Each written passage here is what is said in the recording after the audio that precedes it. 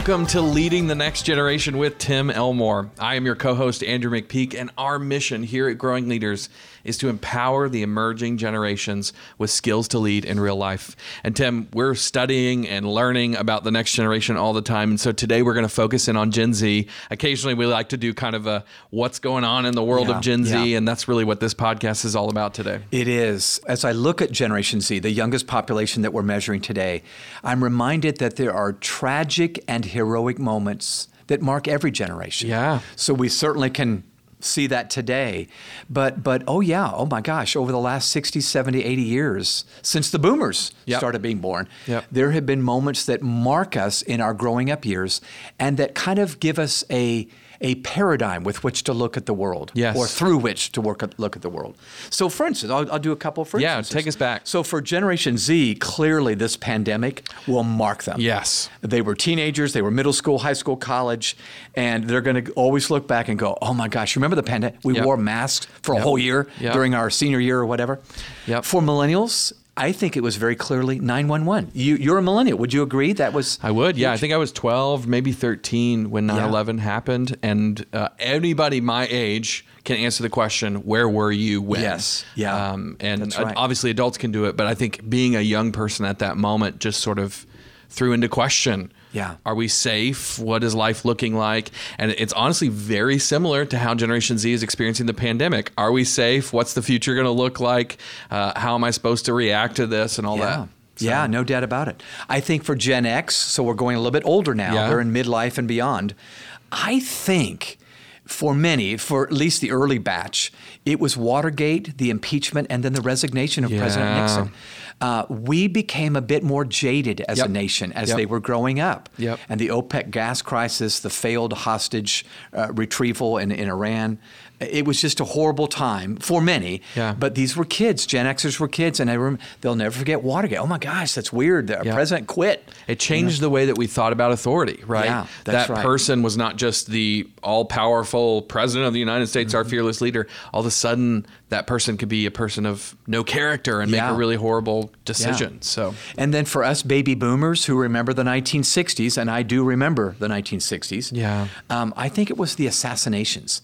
It was Martin Luther King and JFK. I remember JFK was assassinated on my 4th birthday party. I was really young. Your birthday party? Yeah. Wow. So I'm having a birthday November 22nd, 1963.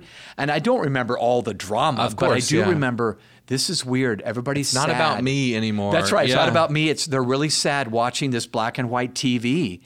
And it was scary. And then in 68, Robert F. Kennedy, Dr. Martin Luther King were both shot and killed. I remember 1968 thinking, is the world going to come to an end? Now, I was 8 or 9 years old, but again, every generation is marked by shared tragedies, shared heroes, shared economies. Shared television programs and music that kind of mark us. And I'm just thinking it's smart for us to go back, see what these markers were, and then now for Gen Z, say, how do we lead them better, knowing what we need to empathize with? Yeah, it's funny. Us adults lived through everything that Generation Z has lived through, right? So you might say, like, why do we need a history lesson on what happened to the kids that we were there the whole time for? But what we don't often think about is what it's like to go through those cultural moments and that be the only thing you ever knew, right? This is your only context. It's not just part of your context, it's your only context. And so when you sort of consider it that way, it's almost like you're seeing the recent history through the eyes of a Generation Z member. And when you do that, it changes the way that you think about the things that have happened. No doubt. And one more reason to underscore why it's important to know what we're going through the lens of a child or a teenager. Our neural pathways are being formed in the first 2 decades of our life. It's not that they're not pliable or flexible afterwards. We can change at 35 or 40, but it's harder to change. Much harder. So it's like wet cement. It dries eventually and it's harder to crack open or change. So you're right. When these big markers, when we identify them, we lead better because we know, oh, they were shaped by that more than I. I was shaped by 911, but not nearly as much as perhaps you were. You were thinking as a young guy, oh my gosh, now the war has come to us. We were, attacked. It was on the other side of the world. And that's right. Yeah. So anyway, What I'd like to do, Andrew, in this particular conversation is look at 10 realities that may explain at least part of the behavior of Generation Z. Maybe we go, yeah, I do know that. I didn't realize that might have shaped them like that. It's funny the way that you said that, because I think that's the question adults are asking. Yeah. What's the deal with these kids today? Well, the deal is it's the realities that you and I have seen too. It's just that for them, it's happening in this pivotal moment in history. So let's look through the eyes of Gen Z with these 10 facts. Good. All right. So let's jump in. Number one, simple to understand, but it has some meaning to it. Number one, they are younger than Google. That's just weird. Yeah. I remember when Google started. I remember when I first Googled something. Yeah. And you probably do too. Mm-hmm. So Google was founded on September 4th, 1998. These kids really don't remember a day before that. In fact, if they're born since 2000. Quite literally, they don't remember a day. They don't. Yeah. They have no memory.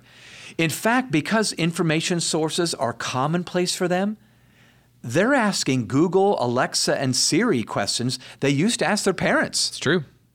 I talked to a dad recently that said, I'm not having the same conversations I used to have with my dad. And I said, have you heard of Google? Yeah. So they're typing instead of talking. Yeah. So Google searches have always been around for them, and they often replace the conversations between themselves and past generations. We're going to have to be way more intentional about creating environments for those conversations, if indeed you still want them, because I'm telling you, it's easy to type than to talk. Absolutely. Roles are being shifted and in some ways replaced. And this is a big challenge I think a lot of adults feel is like there's not this respect for authority, and kids aren't reaching out to me and asking me the same questions I used to. And it's just we have to acknowledge that the world has shifted a little bit. That doesn't mean we can't go back in some ways to those places, but really it's acknowledging that our role has shifted. You talked about this for years, from informers, as in we're the adults with all the information, to now we are interpreters. Yep. Our true role now is to step into that information age, that world of information that kids have access to, and help them know what's worth paying attention to and not. I just had a thought. It's brand new, so it may be a bad thought, but we're recording right now, aren't we? Why? Yeah. Why not I now? just got to thinking maybe one of the reasons we hear so many adult leaders saying, I don't think kids respect adults, leaders anymore, or as much, might be they don't feel like they need us as much as we used to. Yeah. You're right. The adult generation, we were the sources of information. Yeah. Very practical information sometimes. That's right. Yeah. And now they go, I can look that up, you know? So it's even though it's not true, they do need us. They might have that inkling, maybe I don't respect you because I don't know if I even need you in my life. It's just a weird thought, but I think it's real for some. It's real. All right, number two. Number two, they don't have any memories of the Columbine High School massacre. Now you may go, well, that was just one event in history. Yeah, but it was a big one, if you remember. That really, even though there were school shootings before that time, that one was the biggest at the time and really put that whole idea of school shootings on the map. And now we've gone through periods where there were more mass shootings than we had days in the year. 2019, more mass shootings than days in the year. Yeah. So Generation Z, again, is formed in a day where this is normalized. Every parent or teacher over 35 years old recalls this tragedy in Littleton, Colorado. I used to live 15 minutes away from Littleton, Colorado. And I remember Columbine High School before 1999. 15 people died at the hands of two young perpetrators. Angst already existed, but this tragedy sealed the fear narrative in the minds of parents. Yeah. So that's what I want you to capture, listeners. The fear narrative was already starting to brew. We wanted to put helmets on them when they rode their bikes and put knee pads on, and oh my gosh. But after Columbine, it was like, OMG, we're going to keep them at home. In fact, I remember after that happened, many parents called and just brought their kids home from a school in New Jersey. It wasn't even in Colorado. Yeah. We just got scared for our kiddos. Now, is that normal? Of course it's normal. Yep. Is it bad? Of course it's bad, because now this fear narrative almost dictates some of the way these kids are being raised by grown-ups. Yep. We're scared at school. We're scared at home. We're scared to let them go out at nighttime. We would never let them out at nighttime now. Yeah. Well, I remember playing as a kid. I was playing at nighttime out, and as long as there was a street light somewhere, it was just a different day. So millions became safety obsessed with their kids, and I think safety is a good thing. Safety obsession can be a harmful thing. I agree. In fact, actually, the safety obsession can do more harm than the actual thing we're afraid of. So we became more prescriptive. We let our kids do less. less risky things. Yep. And risk is actually part of how we grow up. And mature is taking calculated and appropriate risks. Yep. And I'm afraid that may be in the past now. Yeah, I think the great challenge we're experiencing with young people is now, because they don't remember this point in history, they don't remember what things were like.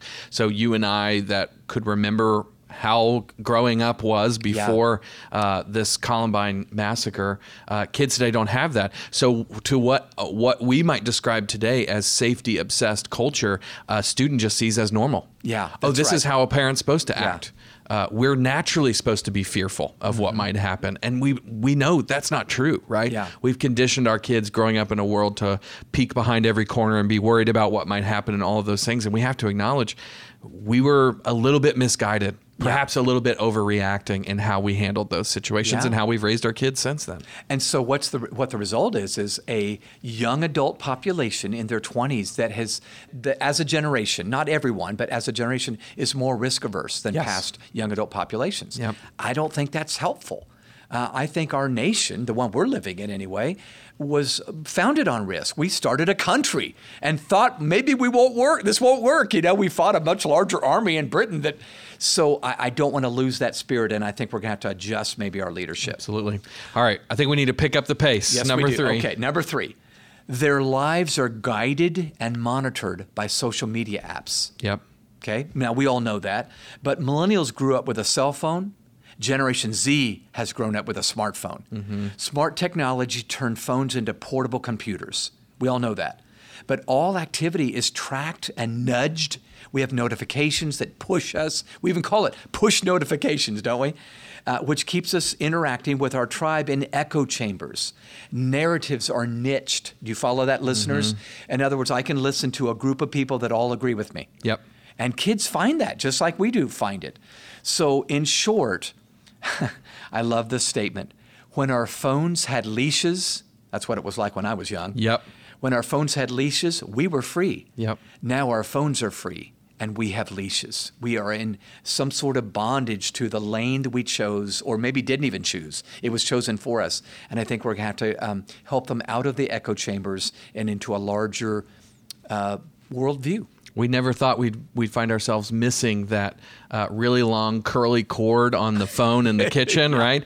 And yet now we're kind of wondering if that wasn't better in some ways. I heard a thinker say recently that we only consider things to be technology if they were invented after our first memory, basically, That's right. So kids today don't think of the smartphone as their technology, right? It's just what's always been. Yeah.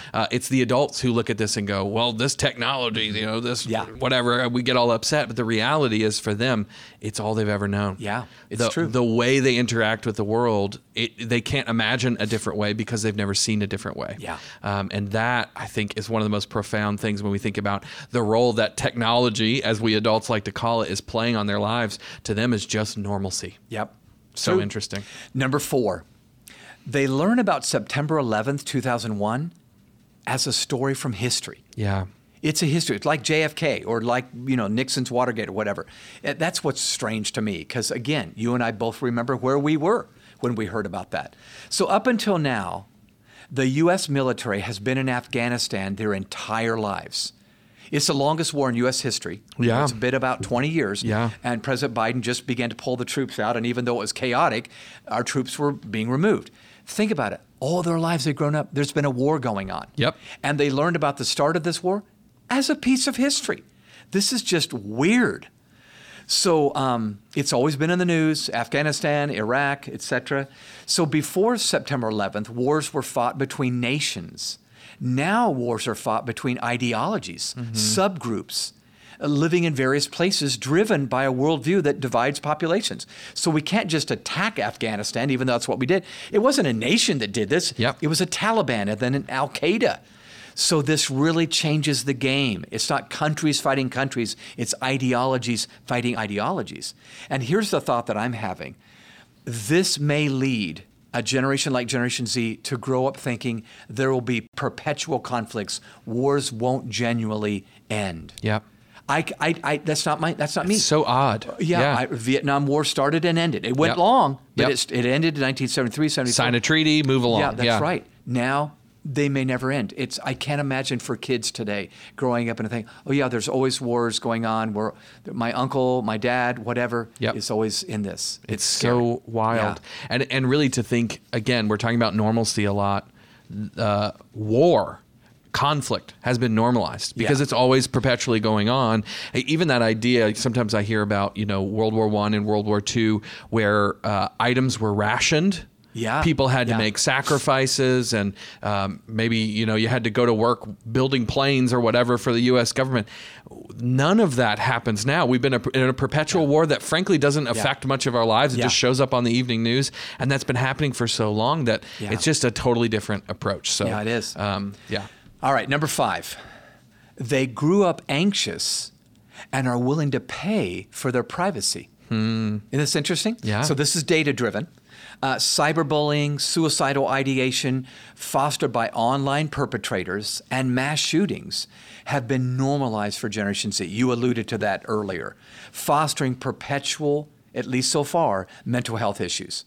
So they have a love-hate relationship with screens. Many teens will tell you that. They have a love-hate relationship with this thing. Some are getting off, some are just now getting on. Teens are aware of the dangers of information shared with vendors and perpetrators. So we're finding out now in the data that we're digging up, they're probably going to enter adulthood willing to pay for their privacy online, because I've seen what bad things can happen from it. Yep. As I grew up. Yep. It's so true. I mean, we've already started paying for virus protection, right? Yep. I am already paying for a password manager and things that are going to keep track of, did my information end up on the dark web and all of those things. Yeah. It's very normal now. Just like you buy a security system for your house, you're buying a security system for that digital world. Yeah. It's amazing. Indeed. Number 6. The Rodney King and O.J. Simpson trials are a piece of inexcusable history. So this has been interesting conversations for me and 16 to 24-year-olds that happened back in the 90s. Both of those happened back in the 90s. Yep. But consider this. Racial tension has existed in America for centuries. But these two incidents influenced our culture and forged consequences that Generation Z just doesn't understand. Yep. And I can admit, I see why you wouldn't understand them. Yeah. So think about it. Rodney King was a generally innocent man treated as guilty, and O.J. Simpson was a guilty man treated as innocent. Yeah. And both African Americans, so it was both, that's weird. So Generation Z is confused as they look back at the racial trade-offs America has made, unable to live up to our ideals. Yeah. And by the way, I need to say this, it was my generation that didn't get it right. Gen X and Boomers and I'm not blaming everybody, I'm just saying, at least represented in those two situations. Yeah. We all saw footage of that Rodney King beating and we thought, what is going on in L.A.? And then we saw O.J. Simpson on TV. What is going on in L.A.? Yeah. And many of them said, we're getting back at what went wrong with the Rodney King. So I'm not saying I have an answer. I'm just saying, if you're thinking, why are Gen Zers and millennials so up in arms about racial tension? Hello? Yeah. What did we do the last 30 years that made it worse? Many things were done, but not enough. Yeah, and almost every Gen Z kid that has more knowledge and insight on this topic than we would have ever had at 10, 11, 12 years old. That's right. In previous generations, they're looking at the history of this and going, why is it taking so long for us to figure this out, for us to address this issue? That's exactly right. Yep. All right, number 7. More Generation Z women are enrolled in college than men. Now, a lot of people would go, if they just watch the news and not history, of course, that's true. That's the way it is, yeah. But boy, this is a relatively new phenomenon in my lifetime and really in your lifetime, and it may be a game changer. So think about this. As public schools focus on academics and almost purely on academics, males increasingly see them as irrelevant. I mean, teenagers and 20-somethings will go, I'm just not. A male might say, if they were honest, I'm not designed to sit in a chair at a desk for 7 hours a day. They can't connect the dots between the subjects they take and a future they envision for themselves. So since education feels tailored for females, and males would say that, true or not, they perceive it that way, consequently, 60% of students enrolled in college are women. Now, when I was a child, it was the other way around. Yep.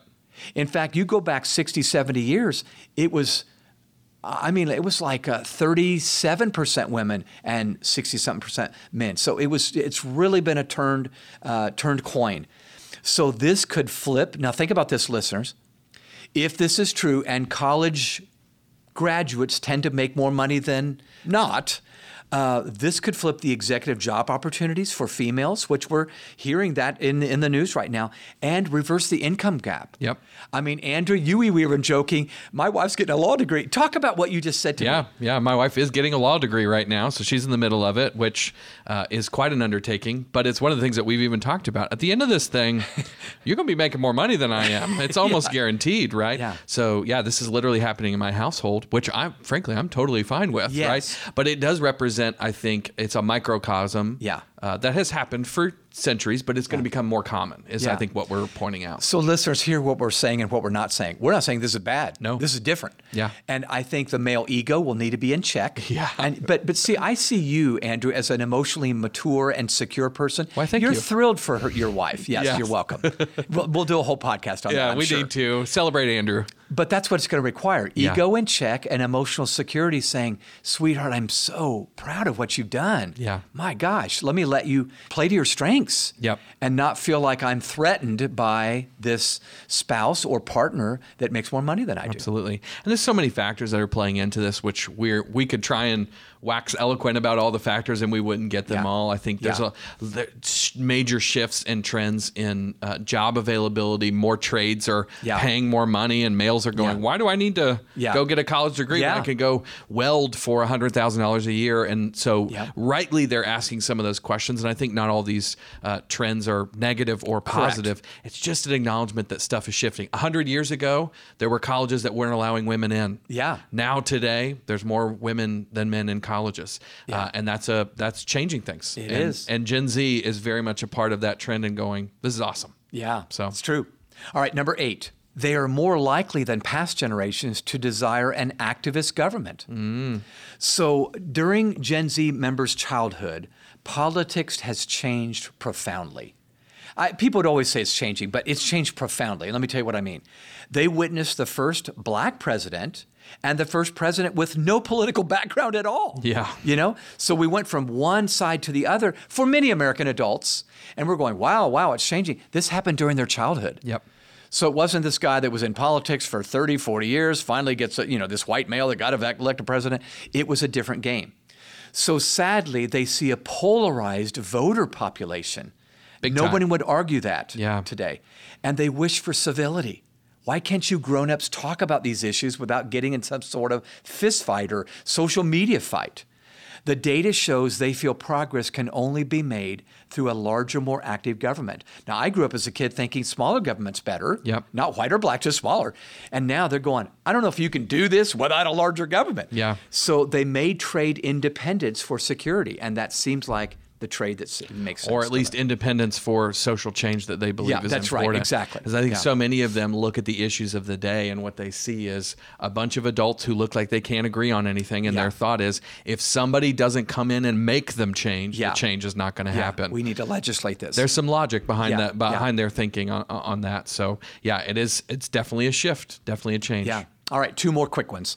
Number 9, this will not shock anybody. Their favorite source of entertainment is video games. Big time. Yeah. And you would echo the amen on that. We see that all the time. Yeah. Yes. So about 26% of Gen Z members say video games are their top entertainment activity. And 87% from their age bracket say they play video games daily or weekly. Yeah. So there's still TV, there's still playlist on Spotify, but video games far and away the number one source of entertainment. The virtual world is more satisfying to them than it is for older generations. It's two-dimensional, I might add. So they're screenagers. I've been saying that for years and years and years. This may transform interpersonal relationships and their social-emotional skills. Yeah. We have seen more and more schools reach out to us saying we need SEL, social-emotional learning, because the interpersonal skills have gone down. I don't think they've gone down because kids are dumb. I think they've gone down because perhaps they've not developed them in like past generations Absolutely. had to. You're not challenged to develop those social and emotional skills in a virtual world the same way you are in that physical world. So, and again, there's nothing wrong with video games. It's just an acknowledgement of a shift in a trend. The other really fascinating thing, even with millennials, when video games were becoming incredibly popular, there was actually a gender gap there. Yeah. Far more males were playing games than females. That gap is actually closing. Yeah. When it says 87% of all kids today are playing video games. That includes males and females, right? Yeah. That's one of the big shifts that's happened with Generation Z that's quite fascinating on video games. No doubt about it. All right, the last one, number 10. They are the most diverse generation in American history. Yep. So beyond a shadow of a doubt. So the U.S. Census Bureau shows that the Generation Z population is already about half white and half minorities. Okay, so that's a shift from the time we're already there. Born. Yes. Yeah. In the years ahead, ethnic diversity will increase and people of color will become the majority. Already, Gen Z is twice as diverse as the boomer population, which has led to a higher tolerance of mixed marriages and differences in race, gender, and style. In fact, a growing population would be mixed races. So it's not just black, white, or Latinx. It's a mixture of the races. Yep. So all I'm saying is this is not a newsflash, but the ramifications may be a newsflash. Mom and dad see it differently than child who's getting married or at least partnering up with somebody, and it's just a new day in this is a part of our reality for them living in a world, in fact, in a community of people who are right around me, who are very different from me, is very normal, and they like it that way. Yeah. And I think that's one of the big shifts that's going to be coming. I agree. So some of these realities, listeners, that we've talked about are good, and some are not so good. I think you could reflect back on these 10 and go, yep, that is true. Mm-hmm. In any case, parents, teachers, coaches, and employers may just need to adjust how they lead and develop this young population based on these realities. We wanted to just have a conversation based on data and have you think through how might this change the way I lead. Our communication, our empathy, our pedagogy, our incentives, our leadership approach must both attract and challenge Generation Z members as they enter adulthood. And we would just say our future depends on that. Absolutely. Absolutely. Well, I want you to close, Tim, with something that a friend of ours said. Yeah. There's a principal here in Gwinnett County, Dorothy Jarrett, who just had an amazing insight, because I think when we think about Generation Z, it's really easy to point our finger, right? Get upset about some trend or some change. The reality is differences are just differences, right? Every generation has them. We all walk in as a generation, as a sociological entity, and we've got a way of thinking about the world because of the world we grew up in. And I think so many times we want to correct and shift and how dare you and all those things. And I just think this principal, Dorothy Jarrett, she just got it right in the attitude we need to have in how we lead kids. So she really can you does. Tell us about that? I have a great admiration for Dorothy Jarrett, who's the principal of South Gwinnett High School here in the greater Atlanta area. She thought she would retire her last administrative job, but the superintendent asked her to take over South Gwinnett, and she's doing a dandy job. But she and I recently had a discussion about how she's approaching her job that seems to have made a difference in the student body. And she calls it, I had to move from gotcha to gotcha. And I said, what does that mean? Come again on that? Yeah. And it was all her hand motions. So listeners, I know you can't see me now, but I'm going to try to verbalize the hand motions.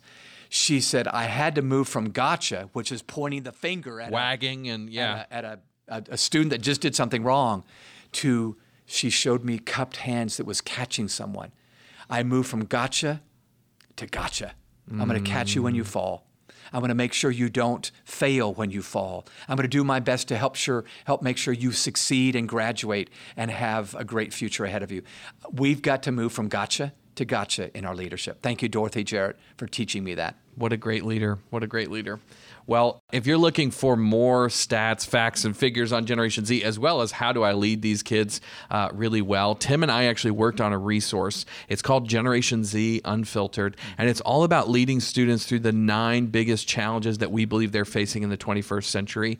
And so if you'd be interested in digging deeper on this, you don't want to just 10 quick facts, you actually want to go, how do I really invest in this next generation? That might be a resource that we think you would enjoy. And in fact, it's on sale right now. So you might want to pick it up. If you go on over to growingleaders.com/store, you can find Generation Z Unfiltered there. It's only $10 right now. So if you want to pick up a copy of that and dig into this, we'd love for you to get that. Again, it's called Generation Z Unfiltered. As always, if you would rate this podcast, give us 5 stars on iTunes or wherever you get your podcast. That gets the word out about what we're doing here, and we really appreciate it. If you found this podcast helpful, we encourage you to share it with somebody who you think may also enjoy it. So whether it's a family, friend, colleague, whoever it is, pass it along to somebody that you know. If you want to connect with us online, we are at Growing Leaders and at Tim Elmore, pretty much everywhere you are. And then finally, if you have ideas for this podcast, people you think we should talk to and interview, subjects you think we should talk about, maybe another fact or a figure you think we might find interesting, shoot us an email. It's podcast@growingleaders.com. We love getting those. Tim, thanks so much for leading us today and talking about Gen Z. Thank you guys for leading so well, and we'll see you next time.